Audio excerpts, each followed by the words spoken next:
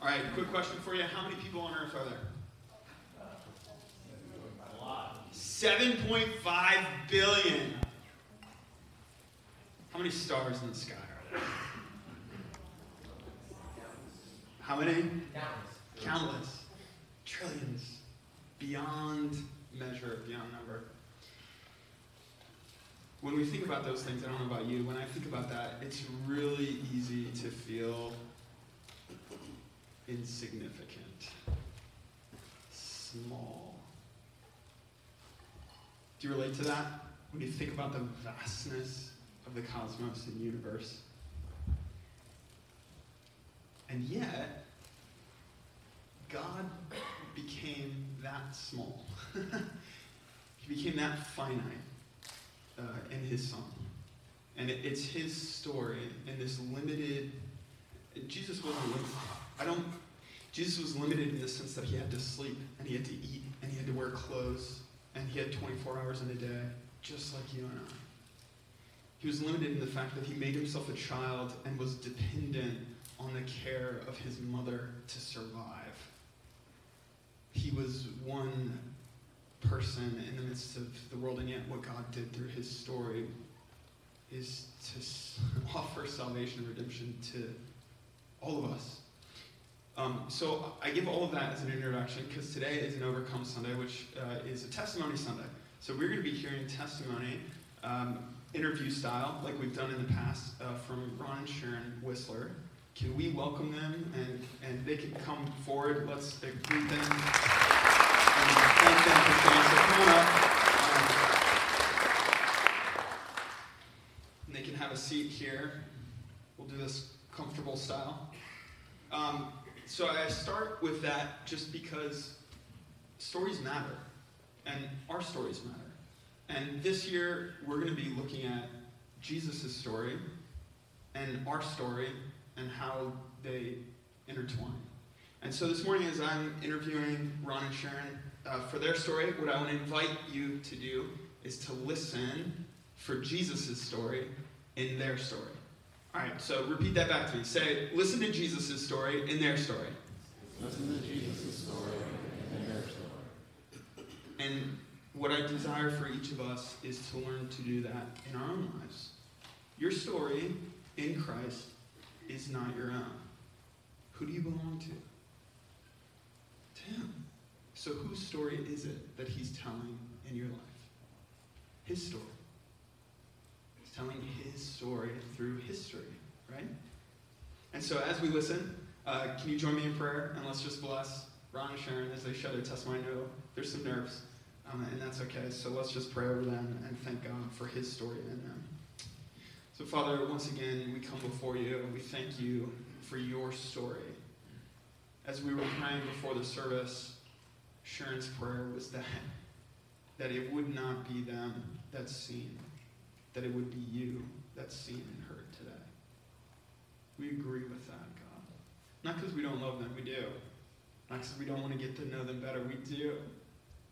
But we understand there's a greater story that we're a part of.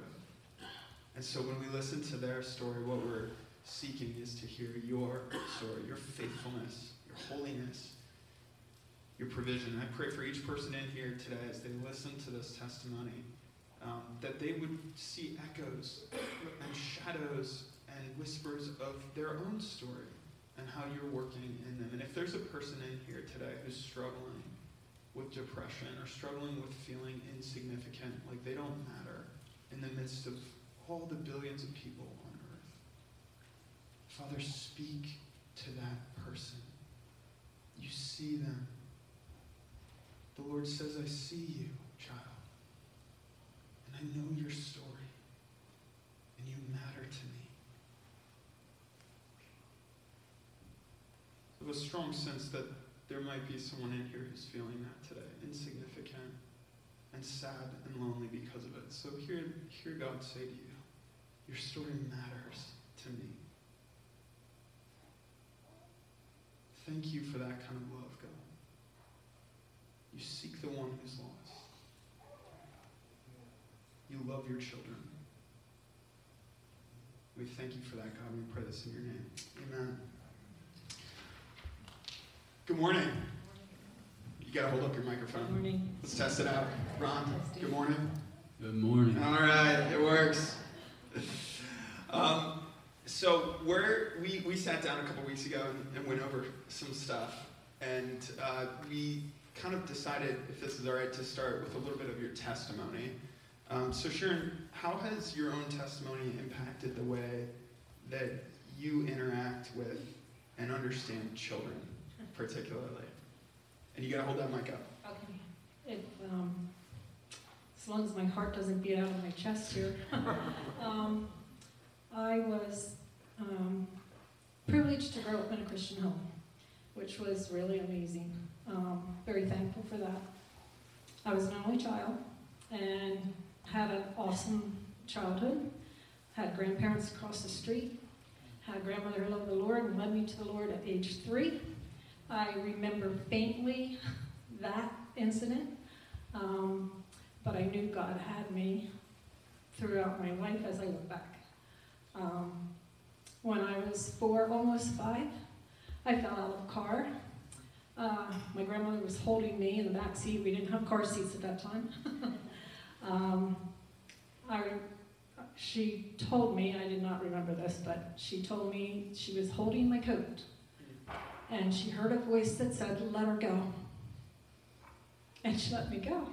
And I fell out of the car. And I remember thinking in my little brain, God loves me, and he loves the birds, and he watches the birds, and so I'm going to fly like a bird.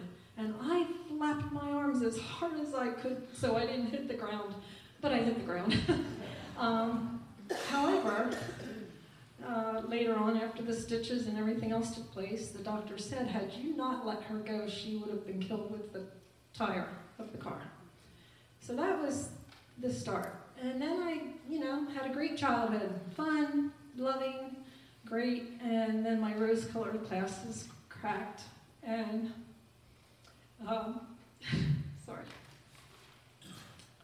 You hear forms of abuse, and I had some of that with my uncle, who thought he could take advantage of that, and I didn't understand it because I was young, and back then we didn't talk about that stuff, and I was told if I told anyone that there would be problems, and so I didn't, and I kept it hidden, and it started to affect my grades in school. It affected the gang that I hung out with, and I got into a really bad crowd. And they just relentlessly dogged me, and it was awful. And at one point, I was in a stall of the girls' room, and one of the girls came in and rolled down the paper, and she lit it on fire, and I got blamed for that. And I was too scared to stand up and say it wasn't me. I knew who did it, but I was not going to. So I had all that ramification and sat for 2 years in the lunchroom by myself at a table, and they would make fun of me because my last name was Berkey, so they would call me Turkey, and they would gobble as they went past, and the ridicule was really hard. And there were 2 girls in the upper end of the school. Like, I was the B class, they were the A class. And they came over to the table and said, "Why don't you join us at our table?" And that was the end of my 11th grade year, and the 12th grade year was really amazing. Diane was a new Christian who was led to the Lord by Darlene, which is now my sister-in-law, and she was my best friend. And we just grew together as Christians. We grew together as friends. And if it wouldn't have been for them, I really think I would have been down a different path at this point. But I knew God had it. And through that, I met Ron, because Darlene, of course, is his sister. And so on goes that story. It's because of the amount of trauma and difficulty particularly when you were a child. How has that impacted the way that you interact with children and see children, whether you're at home or at church or at work? I just have a childlike faith. I don't know how else to describe it to you. I just love on kids. And I always wanted a brood of my own. I wanted 12 kids, and I said no. But I loved raising the kids. I had fun with them. I was young, so I was more a kid myself. And I don't know, I always related to kids. I give that back to my grandmother, she just was an awesome example of how to just show Jesus an easy way to show Jesus in that. And because of what I experienced, I have grandchildren that went through some similar things, and I've been able to really develop an awesome relationship with them. And it's been, we've been through a lot, but it's good. It's all good. Ron, could you share a little bit about your testimony? Sure.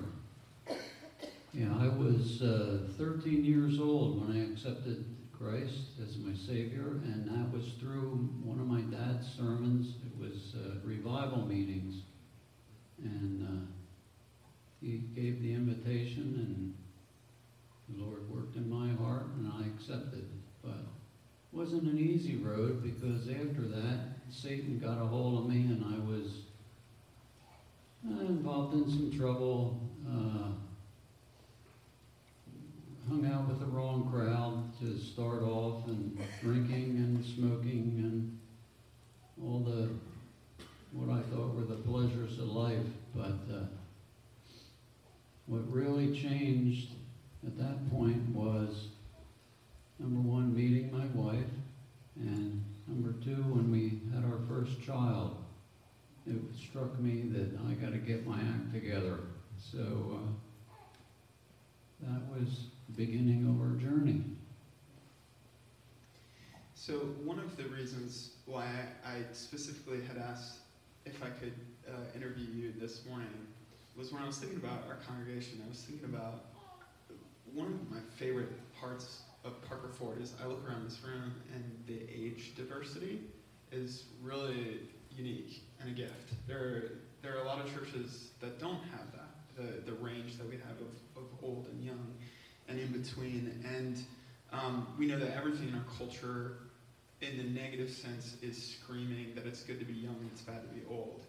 And yet the scriptures teach us that almost the exact opposite. It's foolish to be young, and it's only with time and experience that wisdom and grace comes. So part of the desire today was to hear particularly what it was like for you guys raising kids, and for us who are younger on that journey to learn from that. So what was it like? You had 4 children. What was it like raising your children? And what would you share about that? Well, I would say that for me it was awesome because they were my buds. I was young, and it was just, we just had fun together. We played, we did day trips, we just made fun in the house. Ron built our home, so at one point when it was all under construction, we had put the floor down and the kids were there, and they were playing ice hockey in the living room and thinking it was a great thing, and it just, we had a great time with our kids young. When they started to exercise their independence, it became a little tougher. We didn't have social media to deal with. I don't know how you guys handle it. If we had kids right now, I'd say no phones. I just don't know how you would do it. It's a real concern. Yeah.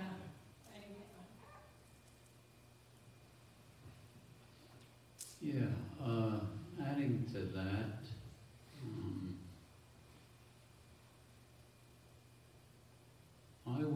I was working, obviously, full-time job, so I didn't have the contact with the kids through the day as Sharon did, but in the evening it was definitely fun, We would always gather around the table for meals each night, and that was a good time of sharing and communicating with the kids, and so that was very important. And also at bedtime we would always read a story and tuck them all into bed and all that. So we were part of their life. follow up with the comment you made about phones? Yes. Yeah, can you talk more about that? If you were raising kids today, they wouldn't have phones. I know. I mean, for many of us, it's hard. It's literally hard to imagine functioning, and I'm not saying that's a good thing. I understand. I think where I'm coming from on that is, number one, I'm really not into all the electronics. I mean, I use a phone, but I'm sure I can use it way better than what I do. And Ron doesn't do it at all, so. So anybody who sends an email and you don't get an answer, it's because I probably forgot to give it to him. At any rate, I'm watching our children and their children, and I'm seeing the struggles. And now we have 4 children. We have 3 sons and a daughter, and our daughter's the youngest, and our oldest son has children 25 to 16. And their struggles have been incredible. And I just was listening at a conversation at our table over the holidays. I actually kept my mouth shut, which was really good. And the girls were all talking, and I guess our 3rd son made a comment about that his daughter wasn't going to have a phone for a while. He told her 16, and she's flipping out. So, and our oldest daughter-in-law said, tell her she's never getting a phone. She said, I wish we would have never given our girls a phone until they were older, maybe 16, 17, when they're driving. But she said, our kids had phones way too early, and it got them into a lot of different things they didn't need to be in. So I'm listening to that, and I'm thinking, yeah, we didn't struggle with that. We really didn't. We didn't have we didn't have computers even. I think our 3rd son was the first one to have a computer in the house. I mean, that's, so we didn't deal with any of that. So I don't know the answers for that. I would not want to deal with it. Yeah, I didn't mean to put on you the need to supply an answer. More, I wanted to hear the warning. Yeah, well, there's the warning. Yeah, which we need to hear. So if you're a young parent in that too, heed that warning. What were some of the struggles you experienced as parents with your children? I know that there was a lot of fun and a lot of great, but it's also hard. It's really hard to be a parent. Yeah, being that the most evident problems were later on here, I'm trying to think back of the little children, which just the constant every day watching over them and communicating with them is very important. A lot of times we as adults get hung up in our daily routine and things that have to be done, and the kids get forgotten. So I just would reiterate that communication is just valuable. They want to hear from you. Some of the other struggles were, as the kids grew in their teenage years, of course they try to rebel and they think they know what's good for them as opposed to what their parents want to instill in them. So, what am I missing? I'm thinking back, we had an incident with a college situation with our 2 sons that changed the course of our life, basically. We were living a pretty even-keeled life, and life was good, and Ron lost his mom, and that's a real struggle in a marriage, when you lose a parent, especially when you lose a parent that has been your prayer warrior, and it's just, it's a challenge to move forward sometimes a little bit. And then we had the kids, and we wanted to keep them for the funeral, and the college would not allow us to do that, and we got into some heavy issues with that, and wound up bringing our children home. And maybe 3 months after that, we were told we were going to be grandparents, and they weren't married. And that was a bomb, because we were going to really fundamental church.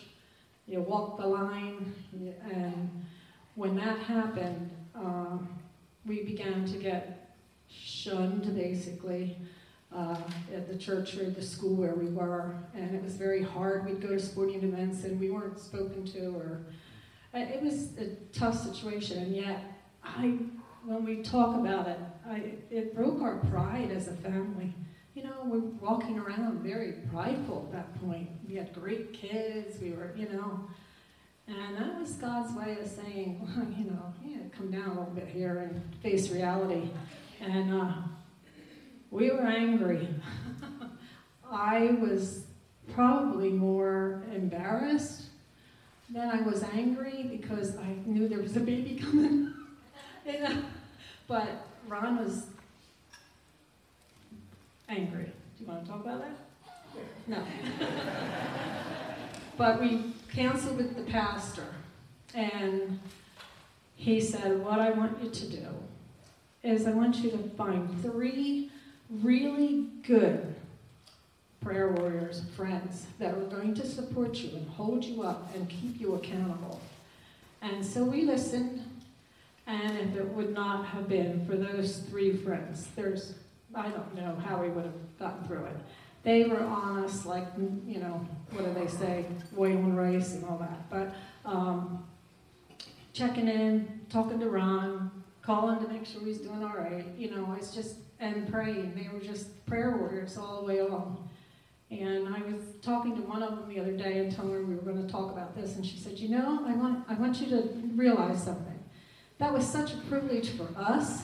And she said, at my stage of where I was in my life, it helped me to realize the importance of prayer and holding someone up before the Lord. So she said, I was so thankful for that. So again, you see God's hand in any kind of situation that you face if you can just step back and look at it. When you're in the middle of it, you cannot see it.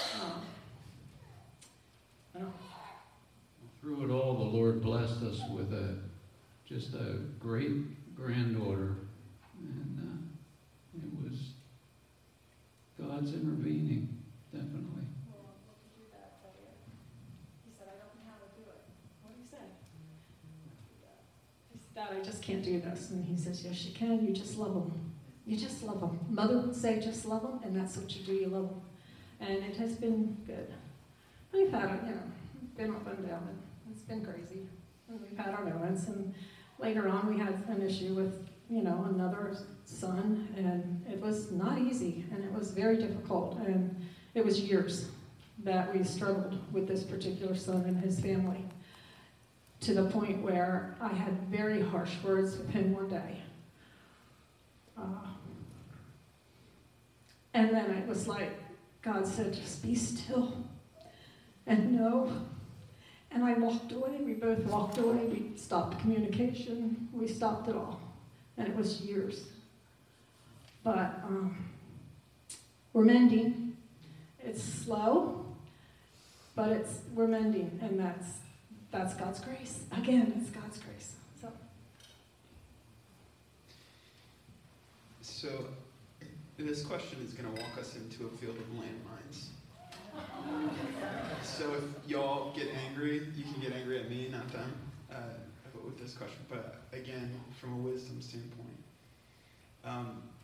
discipline generationally is very different. Parents and kids today than it was for you growing up and even raising your own kids. What was discipline like in your family with your children? And then if you have any observations or wisdom to give to us today.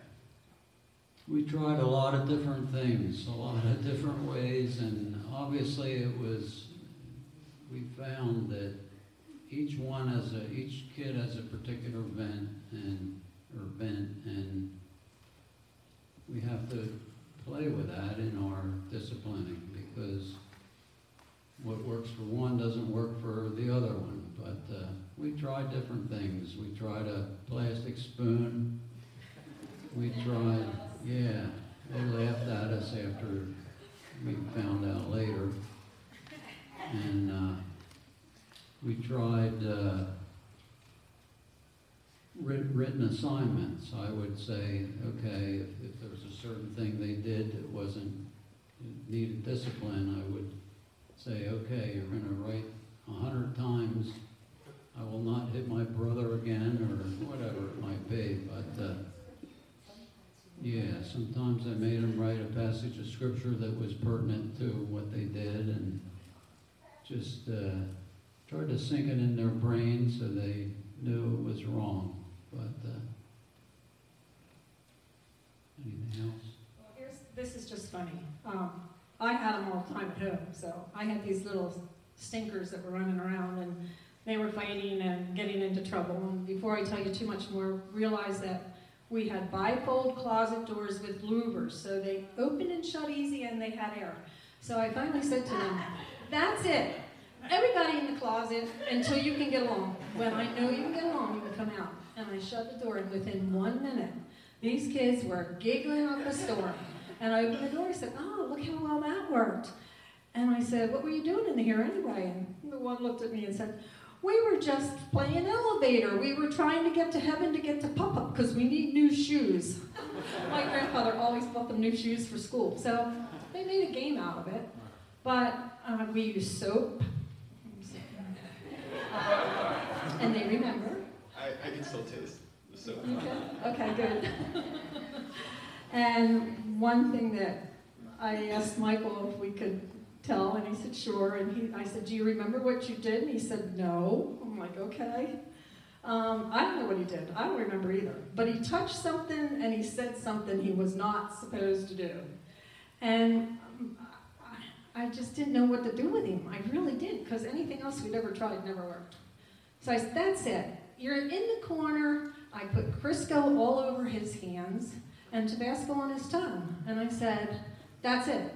Now you'll not say bad things again, and you can't touch anything because you've got," well, he could have went all over the walls. I mean, he didn't think to do it, but, so I said, "Do you recall that?" He said, "Oh, yeah, I do." So we just discipline way different than you do now, because you have to. I mean, it's, society has brought you to the point where I'd have been probably in front of a jail cell. Yeah, I mean, there's obviously, in the pendulum swing, there's some good corrections that have been made and limitations put on discipline. But I think what I wanted to glean from it was the creativity. How creative do you have to be as a parent? So, love your kids individually, each well, and to know what they require. And I appreciate that about your story, from the elevator to Mike sitting in the corner with Crisco all over his hands. That's pretty funny. So thank you for going there for a minute. Your uncle, Eric, gave you some advice on your wedding day that has greatly shaped your marriage and your story. Can you share that with us and how that's impacted you? Okay, well, we had a very large wedding, and we had a very large receiving line, and we thought we were never going to get out of it. And I had an Uncle Eric who just loved the Lord and loved to preach to you whenever he saw you. And so I saw him coming, and I'm like, "Oh boy, here we go." I have that same uncle. Oh, yeah, that's great. And one thing he said, I just need to leave you with one thing, and you may never go to bed on an argument. Just remember that. Never go to bed on an argument. There's going to be arguments. Do not go to bed on an argument. Make sure you talk it out. You still could be a little upset when you go to bed, but make sure you address it before you go to bed. And we kind of followed that through. And our first argument,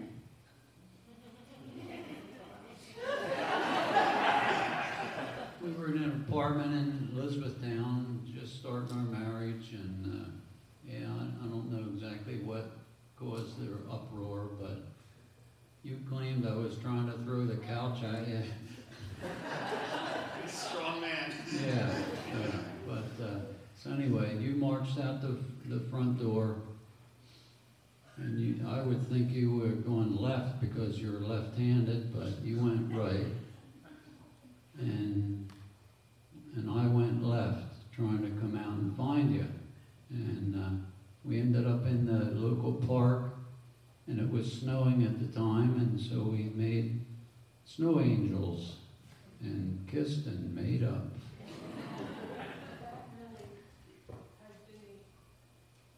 That was like the biggest argument that we've had, because I think we both got to the conclusion of this was ridiculous over whatever we were arguing.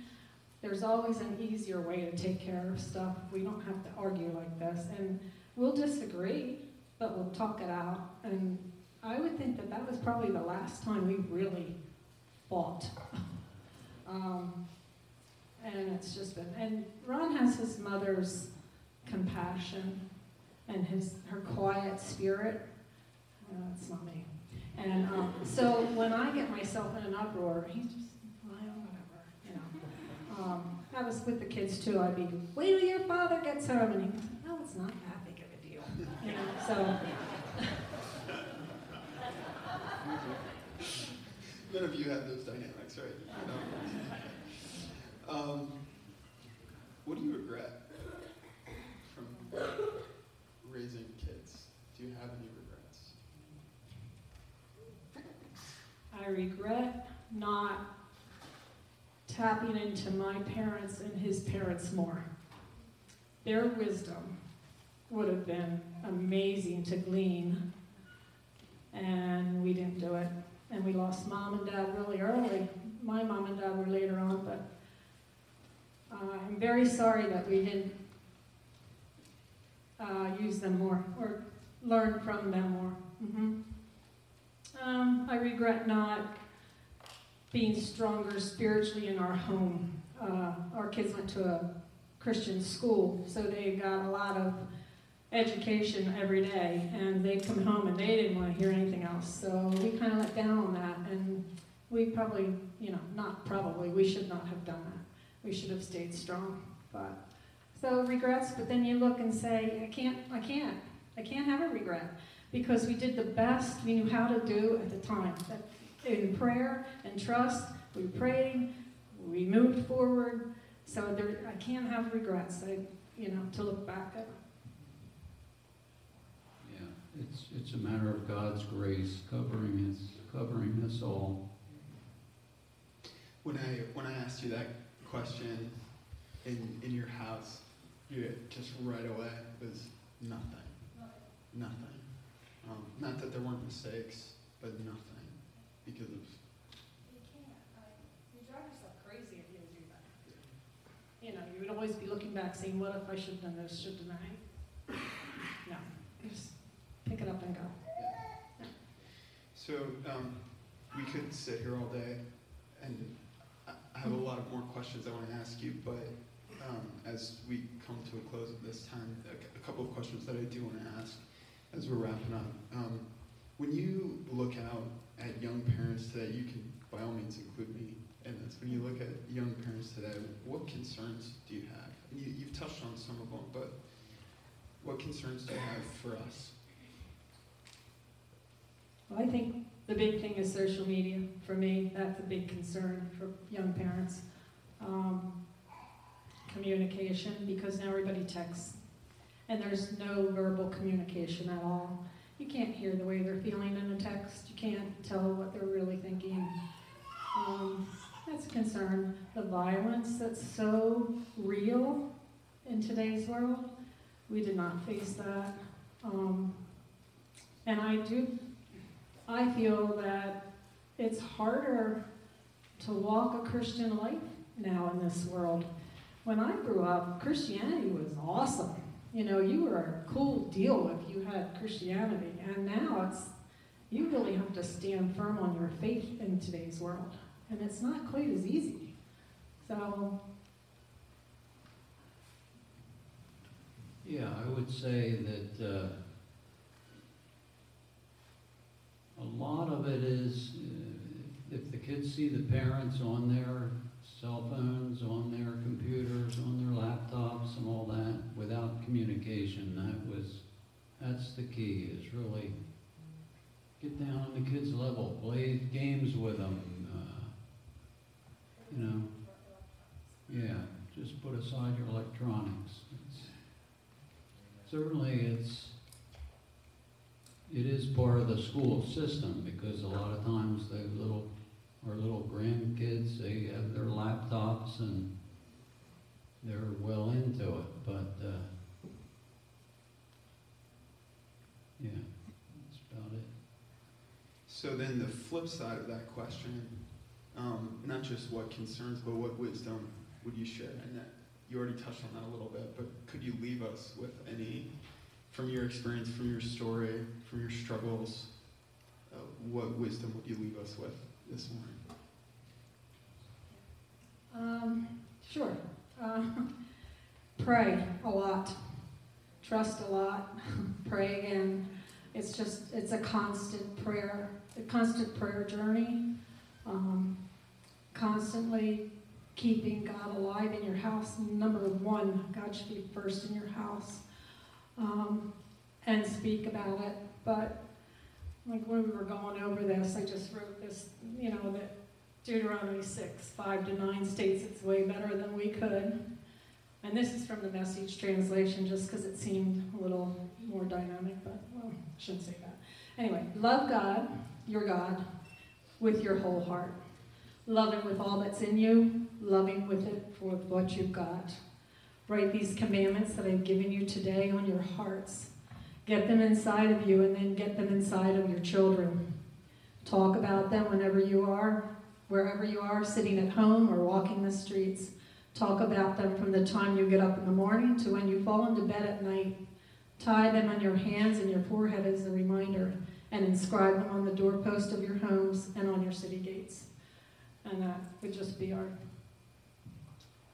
just constantly keep God focused and first, and talk about Him, and love on your kids. Just love them, because they're your gift. God gave them to you as a gift. They're on loan. And just love them, because they're going to leave you, moms and dads. They're going to walk away and start their own families. So, take advantage of the time you've got.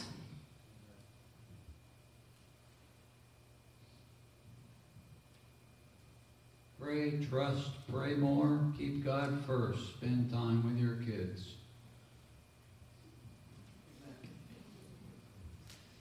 So I have a gift for you. I'm not going to ask you to pray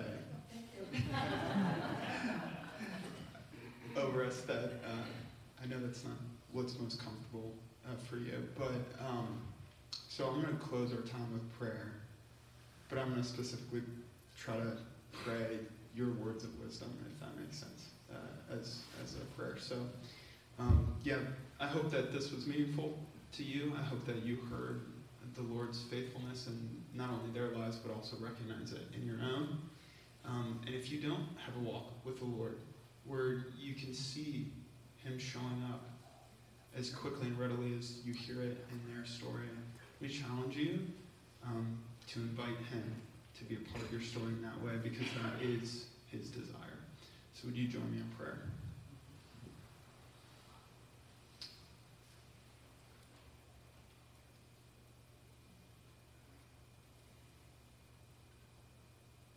Can't help but think, Lord, of the hymn where we sing together, "This is my story, this is my song, praising my Savior all the day long." When I hear Mr. Ron and Ms. Sharon's testimony and they share it, that's what I hear. I hear them saying, my story is actually your story, our story is your story, and our story is one of, in the highs and lows, in the valleys, in the mountaintops, in the times of struggle, praising God all the day long. So we agree with that. We also want to receive the wisdom that you shared through their story, the nuggets of wisdom, particularly for parents, young parents here today. So Father, help us be careful about the way that we engage screens. Father, help us as parents know when to turn things off, when to say no. Help us learn that limits are love. To say no is an expression of love. To turn something off and not need to know or have every update is freedom.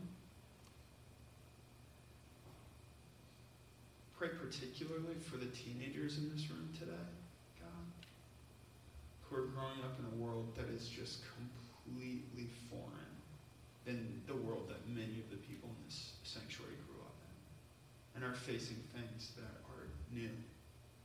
I mean, really, really new. Things that have never been available in the history of mankind are available to our teenagers today. And it is destroying many of their lives. Since the invention of the iPhone in 2007, the rate of depression and suicide among teenagers has skyrocketed. So, Father, we receive these warnings not with a heavy heart, but with a joy, knowing that you offer another way. God offers another way. Father, thank you for the wisdom that was shared today. Thank you for the story. Thank you for your grace and redemption. Pray for each man, woman, and child in this room to know that you are intricately involved in each of our stories. And we pray this in Jesus' mighty name. Amen. Can we thank Mr. Ryan, Ms. Shannon?